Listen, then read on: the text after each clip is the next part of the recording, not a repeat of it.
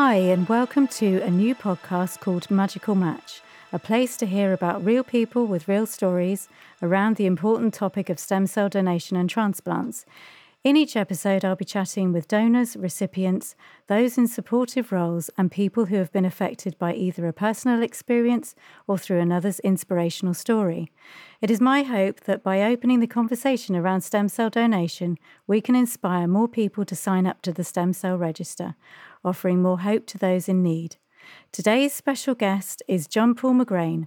He just got married in August 2019 and was diagnosed with acute lymphoblastic leukemia, or ALL, the T-cell variant, just weeks later. So welcome, Jonpaul. Thank you. Thank you for coming on to the podcast.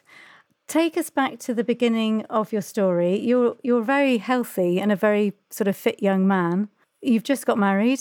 Everything's looking rosy. Tell us about, the sort of symptoms that you were having at the time. So we got married on the 23rd of August 2019. Great day as always. And then the next day I had kind of swollen feet and ankles, both sides, but mainly on the left-hand side was probably the one that was bigger of the two.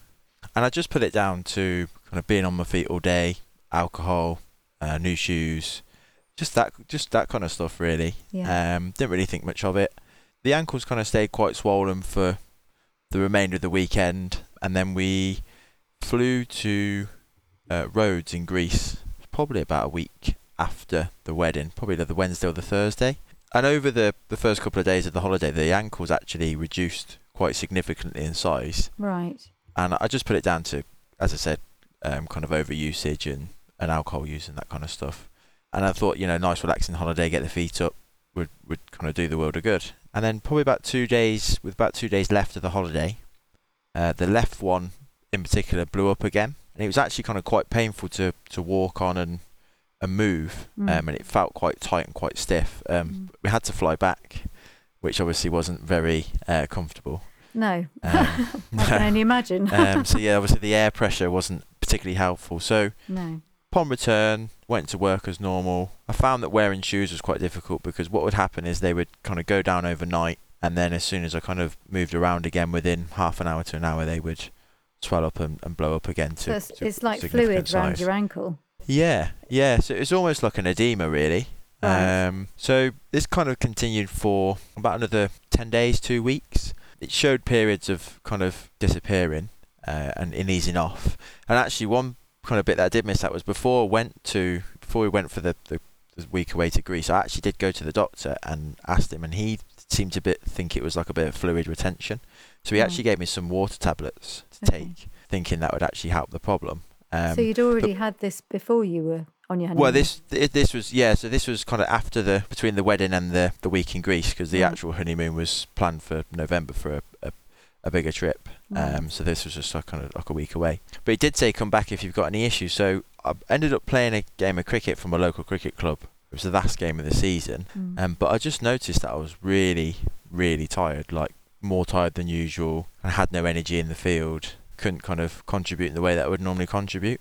So I got home that Saturday and I just said, look, something's probably not quite right within the way that I'm feeling. I'm going to ring the doctors on Monday and make an appointment. So I had a blood test on the Wednesday, and I had a phone call on the Thursday from my doctor to say, can you go to the haematology department at University Hospital, Coventry in Warwickshire? And then he said, you will go though, won't you? Kind of like a concerned manner, with a sense of urgency. And I said, yeah, I'll go straight away. Phoned my wife, who was actually at work because she works at the hospital, so she was actually already there. And then I just kind of told work that I was going, but I kind of probably secretly knew what haematology was, and I knew what it dealt with, so I guessed, or I assumed it was some kind of blood disorder, but I didn't have any kind of anticipation it would be leukemia. Quite ignorantly, I always thought it was more of a childhood disease or a children's cancer. Yeah, I think that is possibly a misconception. You do see a lot of children with ALL, and certainly uncommon in adults. I think is approximately 1 in 1,000 in people's lifetimes will have the chance of being diagnosed with ALL. So it's not common. No. At all. No. So, you've been told by the doctor with a sense of urgency, hurry up and go there. So did you go the same day or? Yeah, I left work immediately and I went straight to the hospital, drove there. It was probably a bit of a blur really, getting there and having been told that. They obviously took me into a side room with a group of, there was what they call a CNS nurse, who's like a clinical nurse specialist. So her field will be in haematology and specific cancers. And then there was another nurse there as well. And I think there may have been a registrar there. I can't remember. That kind of bit was a little bit hazy, obviously. But they originally diagnosed me with AML. They thought it was myeloid leukemia. Right. But when they kind of did further tests and scans in the earlier stages, they realised actually it was lymphoblastic leukemia. So yeah. So, and you've been obviously given this information, and people who are listening, and certainly people who have been touched by cancer, will understand that sort of level of sort of non-reality and shock that you go into. But then you were told that it was a different variant.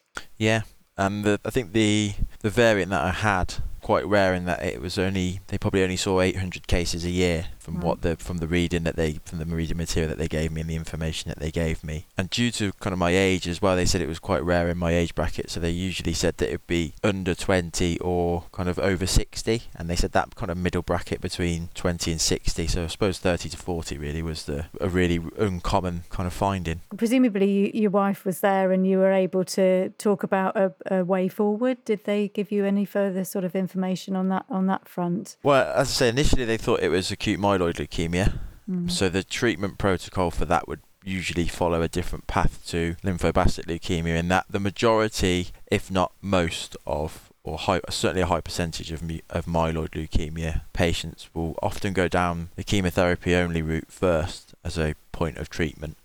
When they obviously realised it was lymphoblastic leukemia, I think that changed their outlook. So whilst the majority of the treatment I had would have been similar but followed a slightly different protocol, ultimately they advised me that they would prepare me for a stem cell transplant instead as the best chance of a complete cure. And it was mainly due to the fact that the relapse chances would have been higher if I'd have just solely had chemotherapy as a treatment process. So next steps, you presumably started your chemotherapy, and this was in 2019. Yeah, so this was September 2019. It's the 19th of September actually, because it was exactly 4 weeks, or nearly exactly 4 weeks to the day that we got married. Okay, so it's quite a quick turnaround, isn't it, really, when these things happen? Yeah. So can you talk through a little bit about, where you were and how things were going for you? How long were you going through treatment? How long did it take, the first sort of cycle? So I was told that the initial cycle of treatment would be a 4-week cycle. Right. Which was the first phase. It did have certain names. I can't remember what they were called now. I could find the protocol somewhere and advise. But yeah, so Thursday they told me that I could go home and pack a bag, but basically I would be in hospital for at least 4 weeks to go through the relevant treatment phase. My mum and dad were actually on holiday in Mexico at the time, and we were and ahhing as to whether to kind of contact them and advise them, because our fear was that they would try and ring me whilst they were away, obviously just to check in. And I would then be sitting in hospital, because as I say, the initial kind of advice was the chemotherapy would start quite early, in terms of it would start kind of within a couple of days of being told. So I was admitted to the oncology ward initially until they could find an isolation room for me on the haematology ward, so they run parallel next to each other. And then I was actually started on a course of steroids originally, dexamethasone it's called. So I started on those, and then I don't think it was until actually the following Friday that I actually had my first dose of chemotherapy. So that was classed as day 1, I think, in terms of the treatment protocol phase, or it might have been day 8. I can't remember. As I say, I can bring the timetable up. But so I had every Friday seemed to be a chemotherapy infusion, and then I would then have daily blood tests.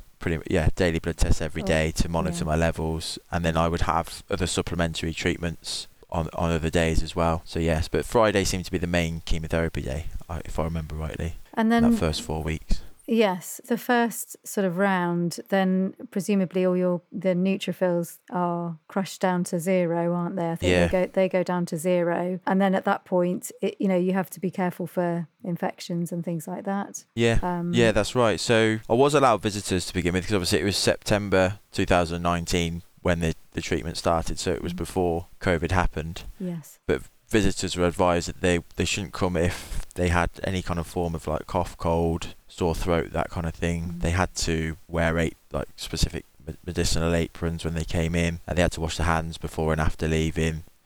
So because obviously the thing with leukemia chemotherapy treatments is that because it's your blood that's affected, and in particular your bone marrow, they have to kill the good and the bad at the same time. So whilst obviously the treatment is working its magic and working its wonders to kill the bad stuff, the good stuff takes a hit as well. So like you said, the things such as neutrophils, which are your natural fighting infection markers, in a normal person, anything above 1 would be able to fight a cold of a reasonable level. They probably usually sit at around 3 to 4 for most people on a daily basis, but you could take somebody's neutrophils reading 4 times a day and you'd always get a different figure. They would just float up and down, but mine were in the 0.05 kind of category. So again, basically nothing there. Red blood cells, obviously they reduce, which is your hemoglobin, which carries oxygen around the body. So naturally that reduces, you then become tired.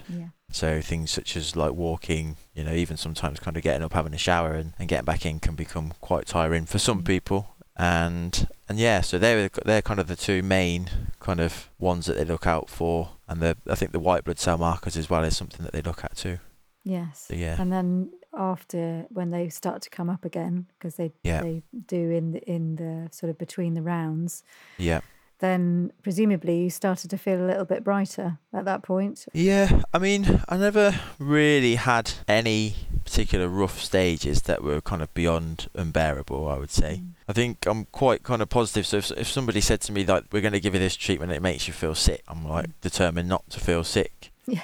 So it's a bit of a strange one. They would obviously offer kind of anti-sickness meds and whatnot, and they do kind of work to an extent. I think sometimes they're quite helpful if maybe you're a bit unsure about something and you know that you have to have it, and it might just be maybe like a nerve settler or an anxiety settler for some people. But I try to avoid taking anti-sickness just as a normal medication, and just thought that I'll only ever take it if there's a need to take it. I would probably say the first treatment month was bad, and that was mainly because the steroids that I was on, I was taking steroids for 4 days, and then they would have a break for 3, and then I would go through another 4-day cycle. That was every week as part of that 4 weeks. What they didn't advise me was that they spike your blood sugar levels, and I was losing quite a considerable amount of weight, so I had nutritionists and doctors telling me to eat as much as I could of what I wanted. Basically, it was basically imagine a free pass to say eat as many biscuits, chocolate, crisps, and actually you'd be surprised, but you get a bit bored. Well, I was going to say it would be great in our house. Yeah, but you do actually get a bit bored. I suppose I'd liken it to going on an all-inclusive holiday when you're like, I can have a fry-up every day for breakfast, but probably after day 2 or 3 you're actually a bit like, can I have something different? And so they didn't obviously advise that my blood sugar levels were spiking. That then in turn meant that I actually had hyper reactions instead of a hypo, because they were too high, right? Which meant that everything became extra sensitive, and then that then in turn led to complications with the mouth, such as really bad ulcers, oral thrush, mucositis. Yes. Yeah. So things such as even swallowing, drinking became a bit tricky. So then that accelerated the weight loss. Then it was a bit of a vicious cycle, really, because I then had nutritionists then coming back in saying, well, you're not eating the right things and stuff. And I was like, well, I know what to eat as a fit and healthy, relatively healthy guy.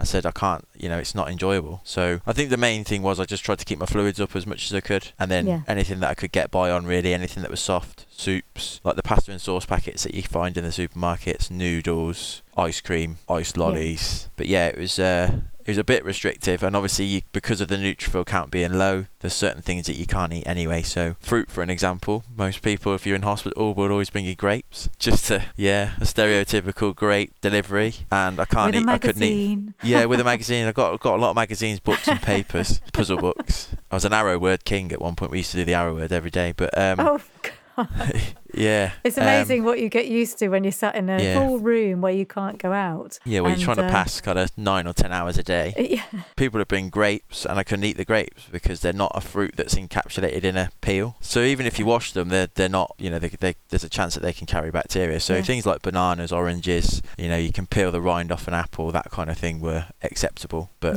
I couldn't eat the grapes. So there was, again, restrictions in that term as to what I could and couldn't eat. Things such as kind of like your Subway sandwich. I'm not really a Subway fan, but I wouldn't be able to eat that because it sits out under whilst it sits in a chilled area. Yeah, it sits out there. So or if somebody bought a McDonald's and brought that in, the chances that it's cooked and then it's cooled down in temperature and then it comes in. So so things like that then became a bit of a battle. And I think Jamie Oliver did a big thing about going into schools, but I think he needs to maybe revisit hospitals and stuff, because I would say I think that sometimes you can be on a ward where you can have somebody go out and prepare you some food in a small kitchen, which is great, fabulous, but it doesn't mean necessarily that you still have that sort of openness of what you want to eat. It is quite restrictive, and especially if you're in hospital all the time and you're just dashing down to a friend or a family who's going to go and get you something, quite often it's sort of pre-packaged sandwiches and things that aren't prepared fresh, and that can pose a bit of an issue, can't it? And it can be quite boring, like you say. The foods, you can't get too excited about it, can you, after a while? No. And the other difficulty is as well, you have to choose your food for the following day. So they come around with a menu and say, this is your menu. Well, after a week, the menu restarts. So, by the time you've been in 2 weeks, that Wednesday is like a sausage roll or... it's a bit of a struggle. And I'd say when you're at home, you can eat and drink when you want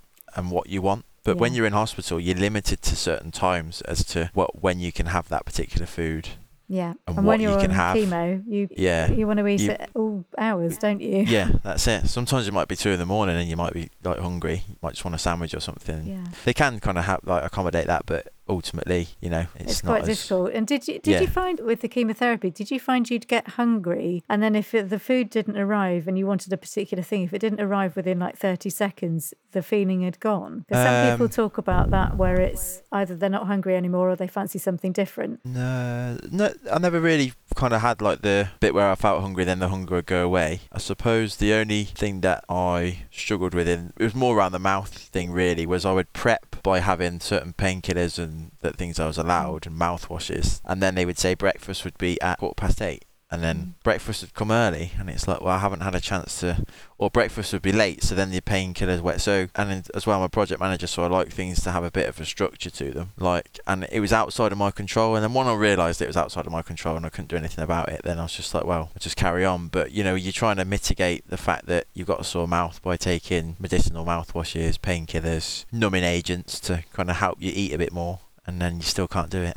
No, frustrating. It's frustrating, isn't it? I can hear that in your descriptions and the way you're discussing it. Yeah. You went through how many rounds of chemotherapy before you went into the stem cell or workup for stem cell transplant? There was quite a lot really. So I followed the ALL. It's called ALL UK 14 protocol. So there was the initial 4 weeks. They then sent me home when I was well enough to go home. I actually had to go back in because I picked up a spike to temperature, so I went back in for 5 days until they give me a course of antibiotics and made sure that I wasn't having any temperatures. And then for my next 4 weeks of treatment, I actually did it as an outpatient. So I would go to the haematology day unit, which was adjacent to the haematology ward. Right. I would go in for a day. They'd say come in at this time. I would have a set infusion. I would see the consultant to do my bloods, etc. Go through a few questions, make sure everything was okay, and then I would have that treatment and then go home, which was obviously much better because I was recovering at home, and as I say, I could eat and drink in the comfort of my own home. You know where everything is, don't you? Yeah. You can relax properly. I think it's probably a little bit more conducive as well, because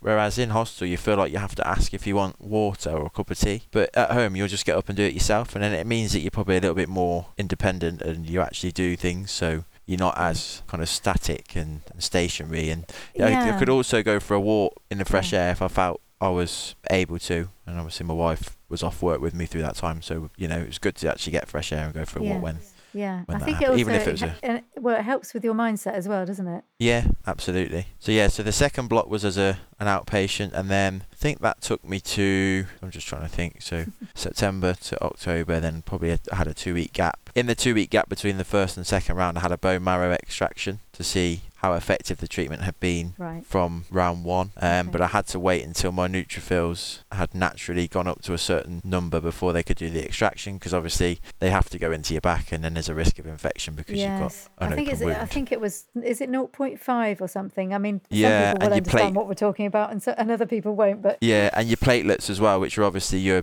blood clotting ability. So they naturally thicken the blood and help it. So, for example, when your platelets are low, if you get a cut, it will just run out because it's really thin. So obviously your platelets and your neutrophils have to be of a certain level before they can do that. So yeah, I had a bone marrow extraction, and then round 2, and then I had a further bone marrow extraction at the end of round 2. So the results from the first one that showed 7% leukemia cells, so 7 per 100. Okay, and that has gone down considerably, hadn't it? Yeah, I think it was 70 on the initial diagnosis. So obviously a marked improvement. And then on the next one, there is a status that they call MRD negative, which is molecular remission. And effectively everybody's bone marrow will produce bad cells, but the bone marrow is there to function so that the good cells will combat that bad cell and kind of make it go away. When your bone marrow malfunctions, obviously those bad cells multiply. And they go up exponentially, so they don't just kind of go up in small bits. They go 1, 2, 4, 8, 16, so they double. And the figure I think they look for is 0.001%. So it's like it's either 1 in 1,000 or 1 in 10,000. Yeah. And I'd actually reached that molecular remission stage after round 2, and that was just before. It wasn't long before Christmas that we found that out. So obviously it was quite nice news. That's very good, positive news, isn't it, to receive just before Christmas? Yeah, absolutely. And then the third phase was a 5-day infusion of this horrible stuff called methotrexate. The reason why I had to go in for that one is because they monitor your pH levels. So they would give you the methotrexate over a 24-hour infusion, and then they ask you to then monitor your pH levels through urine extraction, and then they then give you a bag of fluid that goes in every 4 hours, and before your next bag goes in you have to keep doing almost like a litmus paper test.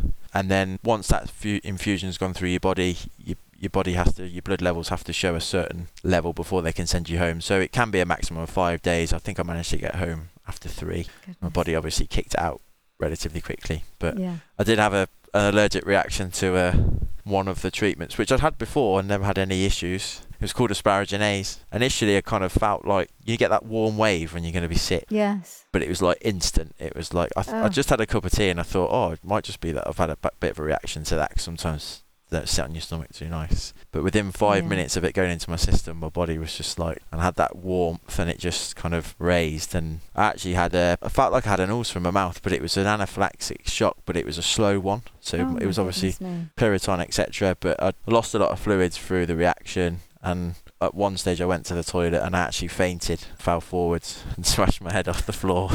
Oh my goodness me. Yeah, my wife thought I'd had a heart attack, because obviously it was just the way that I fell. So called the alarm bells, etc. And luckily it was just a vasophagal, which is just somebody fainting. And luckily I fell forwards instead of backwards, because obviously backwards on the skull would have been a bit dangerous. And I suppose with my platelets and my blood counts, etc., any kind of internal bleeds would have then further complicated things. So I love the way you explain something that is actually quite serious for many people to be listening to, with a sense of real calm and positivity almost. Just that sort of strength of character that I can hear in what you're saying, because right from the beginning, it's very clear to me that you are a person who is just go out and get everything, and it's all opportunities and positivity. And even in these situations, which can be quite complex, it's nice to hear just your outlook, your positive outlook, the way that you're speaking, even though obviously these things are quite scary at the time. I should imagine your wife was quite concerned. Well, I always say I had the easy job, because I just had to sit there and take the treatment, whereas my poor wife had to shield all the messages and phone calls and stuff. And obviously people did message me directly, but I'd often be a bit like, if I don't need to speak to somebody today, I just, I can just blank them, and I'm sure they would understand if I don't reply to them straight away. Whereas obviously my wife probably bore the brunt of it more than I did, because people would constantly be like, oh, how's JP today? How's JP today? And it's like, well, he hasn't really changed much from yesterday. It's a long process. But I always say I had the easy job, because I just had to kind of sit there and get on with it, really. didn't have much choice. It's either, some people are less fortunate than others in terms of their outcomes, but ultimately you do as much as you can to survive, don't you? So, if it's a choice of life or death, then you're always going to take the life option, even if that percentage isn't as high as you'd like it to be, or the outcome might not be as, as frequent as it should be for specific treatments. That's quite an incredible attitude, which is lovely to hear. So you went through the third round, and then at what point did you hear that either the consultants were looking for a match, or what was the process there for you? So they actually started the process very early on in the treatment phases. So I was told in round 1 that they would be looking for a donor and a match. So that process was initiated by the Queen Elizabeth Hospital in Birmingham, because the hospital that I was having my treatment at only do autonomous stem cell transplants. So that is where somebody has their own cells taken out of them and then put back in. I might have explained that wrong, but I needed that's right. Allogeneic, I think the term was. I've forgotten now. I think it's allogeneic. Yeah, where I needed a matched donor.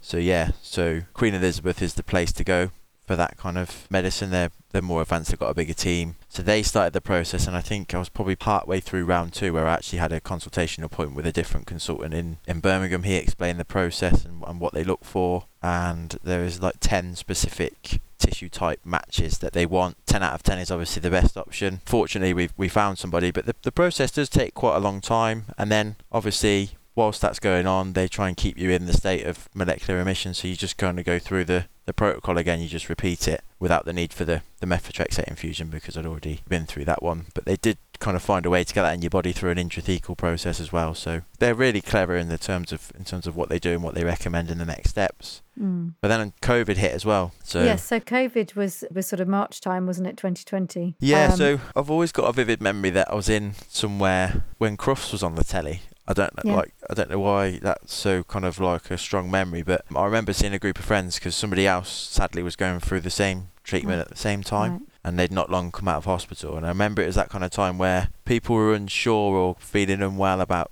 picking up colds and flus and whatnot, and we didn't really kind of think much of it at the time, but when you kind of look back, that was probably end of January, early February when that was on the telly. But then you kind of March hit and you realised that this was quite serious, and I was obviously one of those that got the dreaded text that I had to shield. So I was kind of shielding anyway to an extent whereby I would only leave the house or go to places if my neutrophil count was of a decent number and my blood counts and I felt well enough. But this meant obviously full shielding where I couldn't see anybody. So It's concerning, and it's not easy for people, I think, that have got low immunity and vulnerable or seen as vulnerable or in vulnerable situations health-wise. It's hard, and I think it does well for the rest of us who are at the moment healthy to sort of be aware of that in these situations. I think it's really important. Yeah, as well, if you consider other transplants, so it's a stem cell transplant, whilst being a transplant, there is an element that you have to take an immunosuppressant drug as part of the recovery.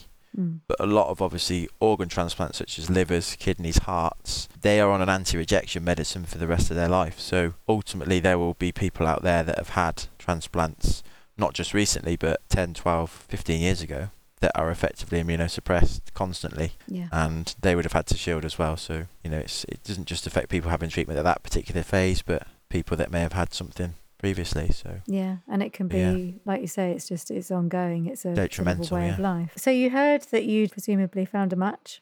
And how did you feel about that when you got that news? Were you as calm as you are when you're talking now, or did you feel quite excited? Well, I was obviously really happy about that I had this opportunity to they found somebody that gave me an opportunity to basically grow a new immune system. It's obviously an amazing thing for somebody to do. And myself, I was actually on the register myself, and my wife's still on the register because we'd actually signed up just a couple of years previous. I think we were just at a rugby match and at half time, and they were doing a plea. There was somebody local that needed a stem cell transplant. Was it Paddy's plea? I think you were signing up for Paddy's plea. Yeah, so and it was so easy. It was literally just kind of 2 swabs, like almost like a cotton bud swab of the mouth. It just goes into a bag and they just send it away and they just add you to the register. So for something that's so straightforward, the actual process of donation is a bit more complex, but I think a lot of people don't realise that now 90% of donations are through blood extraction, and there's only 1 in 10 which is actual bone marrow extraction, where obviously they have to go in and take it from the bone. So it is the process has become scientifically obviously much more advanced and a lot more streamlined and efficient. But yeah, I was absolutely over the moon. Did obviously mean that I had to go back into hospital and prep for the stem cell transplant, which is probably the worst part. But I suppose at least with this time, it was like knowing that there was an end goal, and then knowing that like hopefully when you leave that hospital, other than kind of going back for regular checkups and treatment checks and whatnot, that was effectively it. Whereas before, it was just kind of, you felt like you sometimes a bit stuck in limbo until you knew that goal was in sight. So yeah. Yes, well, it's that waiting, isn't it? And Yeah. I think here is important to say that anybody who is listening who is 16 to 30, you can go to Anthony Nolan, anthonynolan.org, and anybody who is 17 to 55, I think it is, with DKMS, you can go to www.dkms.org.uk, and you can find out lots of information about how the process works. And as you were saying, it's 90% is sort of peripheral stem cell donation, where your blood is taken out of one arm, siphoned through a very special machine, and all the stem cells are separated, and then your blood goes back into the other arm, and it takes about 4 to 6 hours, as I understand it. So it is quite akin to sort of just a blood donation, and it's very, very easy to do. I think the only preparation they have to do beforehand, other than a medical check to make sure they're fit and well to donate, is they're given an injection called a GCSF injection, and it's effectively like a stimulant to your bone marrow. So they will put it in your system and it will make your bone marrow kind of generate more cells than it needs to. So I did have them occasionally, sometimes to give my neutrophils a boost, but it does make your bones ache, and sometimes you do get headaches off the back of that. Right. But I think you have them for 3 or 4 days prior to a donation, just to make sure that they can get enough. That's the only precursor, I think. And then obviously you're going through, you have your stem cell transplant. And so when did you have your stem cell transplant? June the 2nd was the official transplant day. So I'll be technically got my 2nd birthday coming up next month. Yeah. If we went Just from a few there. weeks. Yeah, not too long. So a bit like the Queen now, got 2 birthdays, which is nice. Very exciting. Yeah.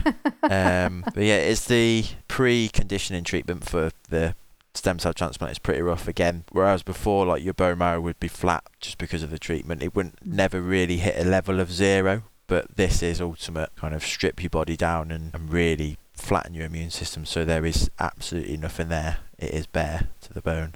You then have an infusion. So the stem cell transplant's actually really simple. A lot of people thought I was literally just going in for like day surgery and coming home, and I was like, sadly it's not that straightforward. The transfusion didn't hurt at all. It was basically like having if anybody's ever received a blood transfusion, it was effectively hooked up to I had a Hickman line for my treatment, so it was hooked up to like a pipe that sticks out of your chest, and then they just infuse it in. The stem cells are actually frozen in a freezer and they defrost them, and I think I had in total potentially 6 transfusions of stem cells. Really weird. They're not the colour that I thought they'd be. They're like a salmon pink colour. They are a weird colour, aren't they? Yeah, and I thought that they smelled like sweet corn, but hopefully that's not put too many people off. Yeah, they had a weird smell against them. Yeah, I can remember that in the ward of where we were as well. I don't know whether it's the stem cells or what they're stored in, but it does smell of sweet corn. Strange. It is a bit strange. Yeah. One of the strange, wonderful things about stem cell donation here. And so once you'd had the infusion, how was the aftermath? How was it afterwards when you were sort of finishing the treatment? And I say that carefully because you're not actually finishing treatment. You're having a stem cell transplant and then you're moving on to the next milestone, because there can be things called it's GVHD, isn't it, graft versus host disease, and other things that are potential issues around when you have a stem cell transplant, infections and things like that along the way. So the preconditioning was a mixture of chemotherapy and total body radiation. So then the side effects of that don't necessarily kick in for 7 to 10 days post that. By that time you've had your stem cell transplant, and then obviously they're then giving you certain medications in the kind of forthcoming weeks until that you're strong enough to go home. So usual side effects: hair loss, mouth ulcers particularly, just nausea, sometimes tract infections. So because obviously you've got mouth ulcers and mucositis, the mucositis can travel down, so it can go as low as your stomach, stuff like that. And yeah, they just kind of monitor you and provide you with certain medicines. One of the medicines that they give you to help combat the GVHD is a medicine called cyclosporin, which is an immunosuppressant. So I think I received it as an infusion initially, and then as I kind of progressed through and they needed to kind of either reduce the dose or increase the dose at certain phases, I was having it in a tablet form. Really oddly, the tablets smell like cannabis. I actually googled the ingredients to see if there's any form of like cannabis in them. Honestly, you could open the packet and you'd be like, crikey, like I hope someone doesn't pull me over in the car with these in the car, because they smell. That could be a little bit there. Yeah, but I was probably in for another 3 to 4 weeks post transplant, so I was probably in for 5 weeks in total with the build up, and then my neutrophils hit a certain number, so they said I could go home. But I think one of the biggest struggles I found was the fact that you're just so static in your room. You just almost feel like there's a lot of muscle wastage, and things like everyday tasks just become so much harder. So I would like get up and shower pretty much every day, try and kind of get myself into some routine. Sometimes like getting up, walking to the shower, showering, and then coming back to the bed and getting changed, that would kind of like tire you out. And it's like, why am I so tired? I mean, I think one of the things that maybe I would have maybe found beneficial, I don't know if it worked for all people, is some kind of like treadmill or something in a room where even if it was just like a 5-minute or a 10-minute walk on a really, really slow pace, would have helped kind of keep some of that stamina and build some kind of muscle back. Yeah, I think that's a good idea. And I also think that a lot of people, because you're basically going back to the stage of a baby where you've got you've got a brand new immune system. Yeah. So your body is working incredibly hard. Yeah. I think it's a testament to your sort of strength of character and your fitness that the desire to still, get up every day and have a shower or do something positive so that you are moving and keeping your body going is a really good positive thing. And I think the idea of perhaps getting on a treadmill for somebody who feels fit anyway, and that sort of desire, is a really positive step. But I don't necessarily think it's perhaps the same for everybody, because your body is working really hard to recover. Yeah, that's right. I mean, I just found in general that kind of like walking to... So when I returned home, like walking around the block was like the most difficult thing I'd ever done. I think I had to stop like 2 or 3 times, but I kind of persevered with it. So I suppose from that aspect, I suppose it was more for if there was an element to kind of help recovery, because you don't see a physio, but you kind of legs and body do become almost that weak to a point where they are almost heavy to move, and you're tired through blood counts and all that kind of thing. But don't get me wrong, there probably was the odd day where I just lay in bed all day. But then the next day I'd be like, right, I did that yesterday, so let's kind of try and change it today. But from everything you've said so far, I find that really hard to believe that you actually... No, there were the odd day where you would just feel so grotty and rubbish and sorry for yourself. But as I say, like luckily I had lots of friends and obviously my wife, and we would video call every day because again it was COVID, so I was in an isolation room. So the only people that I was allowed to see were the staff members. Yes. In the hospital. And that's isolating in itself. I'm sure would have been quite difficult. Yeah. Sometimes there's a lot of things that you see kind of like on the news and the media and stuff, but until you've been in that situation, like it's so hard just to try and distract yourself, take your mind off it. And there's only so much you can do in terms of like phone calling people and puzzle books and films and Netflix and reading. It's does become a bit of a monotonous cycle, but as I say, you've got that end goal. So ultimately I was just like, I need to get home as fast as I can, because I know that I'm going to recover better at home. Anything that I can do to get that extra 2% today or 10% that I need to get closer to home, I'll just do it. And you did, you seem to have recovered incredibly well. I mean, you sort of went home, and then how was it back at home? I had a period where I went back in for a week. So I spiked the temperature, and obviously talked about it before, because of the immune system, a temperature could mean an infection. Could just mean that something's not quite right, but because your immune system's so low, you can't take that risk. So I had to go back into hospital. They couldn't find anything. The only thing that they suspected that it might be was a virus called a BK virus, which relates to the passing of waste. So going to the toilet effectively. Right. And what can happen is that can build up to a certain extent where it makes it painful, and it actually stops your kidneys and stuff working as well as they should do, so they're not flushing out your body. Or it feels like you might need to go to the toilet, but when you get there, you can't do it. So probably similar to a really bad water infection, I suppose. There was elements that it could be that, but then they kept sending me for scans and stuff on my liver, because they said there was like these slight nodules or kind of lumps on there that showed up in a scan. But they just couldn't find anything. So ultimately, in the end, I wasn't having temperatures, and I felt like I was just not recovering as well as I should be. So I just said, like, is there any reason why you're keeping me here? And they were like, well, we'd just like to keep you for another day. So I actually discharged myself and went home. Oh, you did? And I haven't been back since. So the only time I have been back is obviously for checkups. But yeah, it just got to a point where I was just getting so frustrated because I couldn't do anything. I wasn't allowed to leave the ward because of COVID, so I couldn't even go down to the shop. Yeah. They weren't keen on me leaving my room to walk up and down the corridor, even for a bit of exercise. Well, no, because I should imagine with COVID going on, especially in that first sort of wave. Yeah, and there were elements of things that I didn't agree with at the hospital, like certain people would get takeaways delivered, which again I didn't agree with, because I don't think the patients would be given the right information around food and the dangers of takeaways and whatnot. Like one of the things that really used to frustrate me at the hospital in particular, where I had my stem cell transplant, was they would give me black pepper with my dinner every day, and they would put it on my tray. And I used to say to them, like, you do know that if you're neutropenic, you can't have black pepper because there's the spores of it can then cause lung infection. Yes. And they were like, oh no, we didn't know that. And I was like, well, can you take it off the tray and just make sure that it's not on anybody's tray? Like, it's just an easy swap. But every day they would still have black pepper on your tray, and I was just like, do you know what?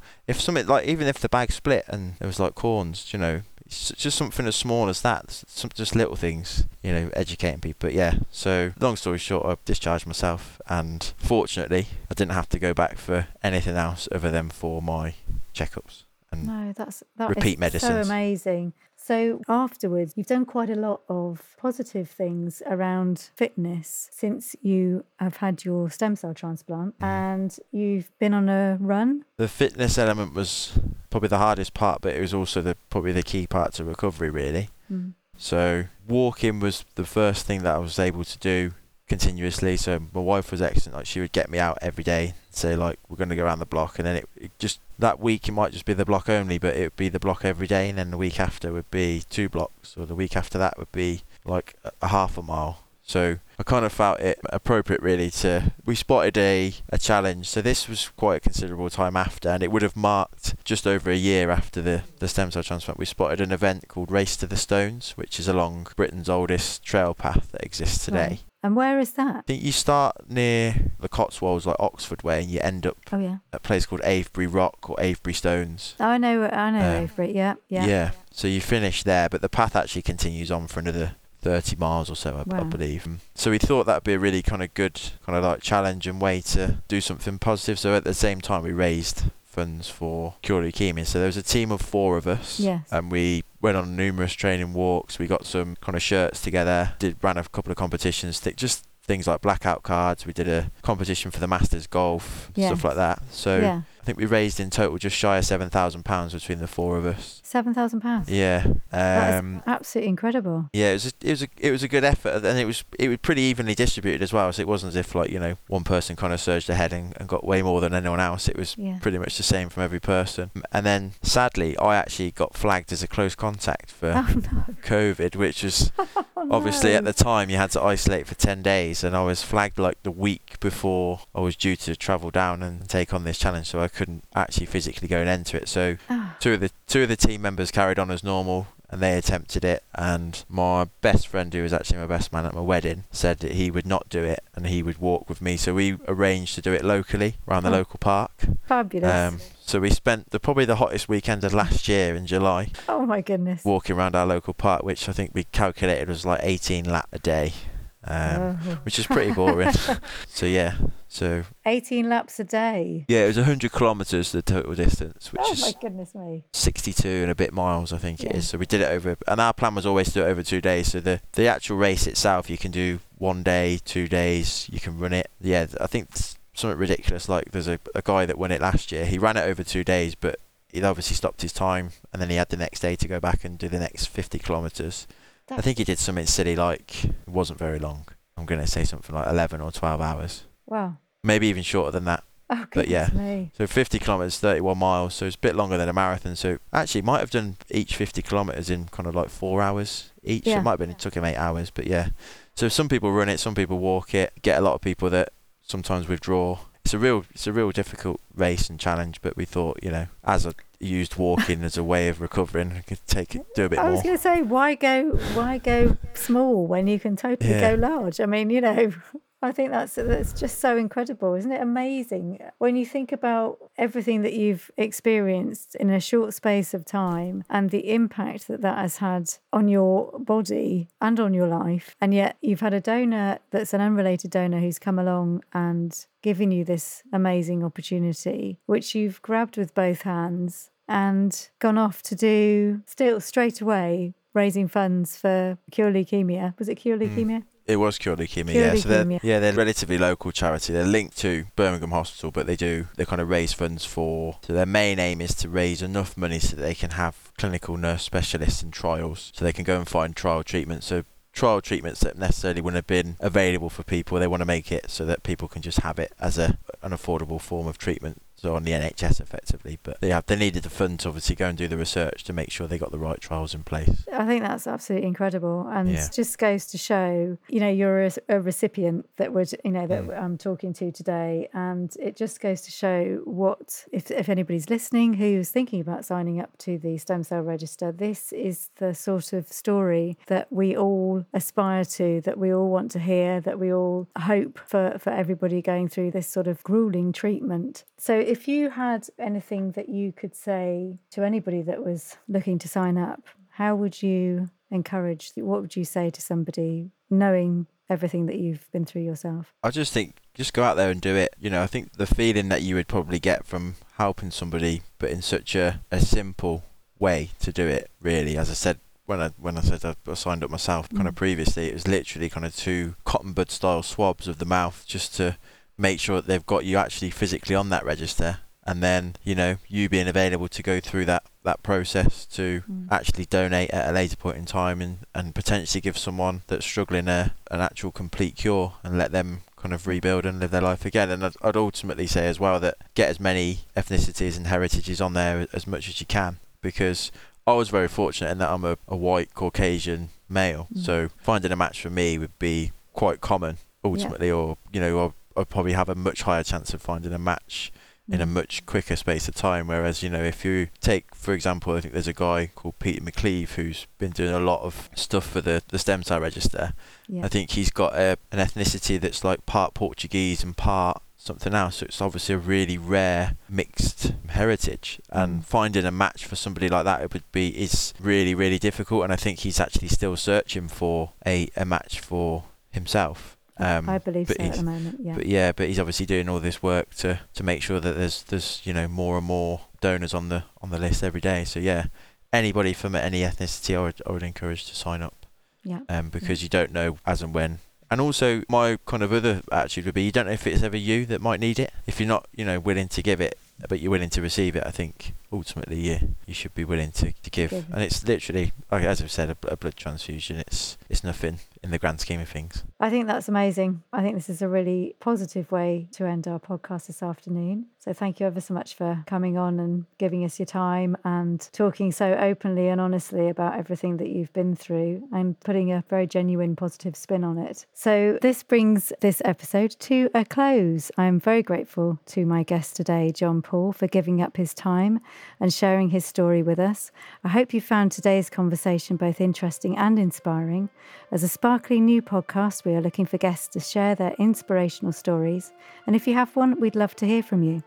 You can follow us on Twitter at Magical Match Pod, and do get in touch if you'd like to join me to share your stem cell story. If you've enjoyed listening to today's episode, do like and subscribe to the podcast, and if you have time, write us a review. We'll be back again very soon with a new episode. In the meantime, do consider signing up to the Stem Cell Register, because you could be someone's magical match. Thank you for listening. Magical Match Podcast is an OB Hive production, originally inspired by a conversation with Andy Mitchell and other like-minded individuals. Magical Match Podcast is hosted and produced by Ginny Walker, with audio production by James Walker and music by Cobalt Ocean.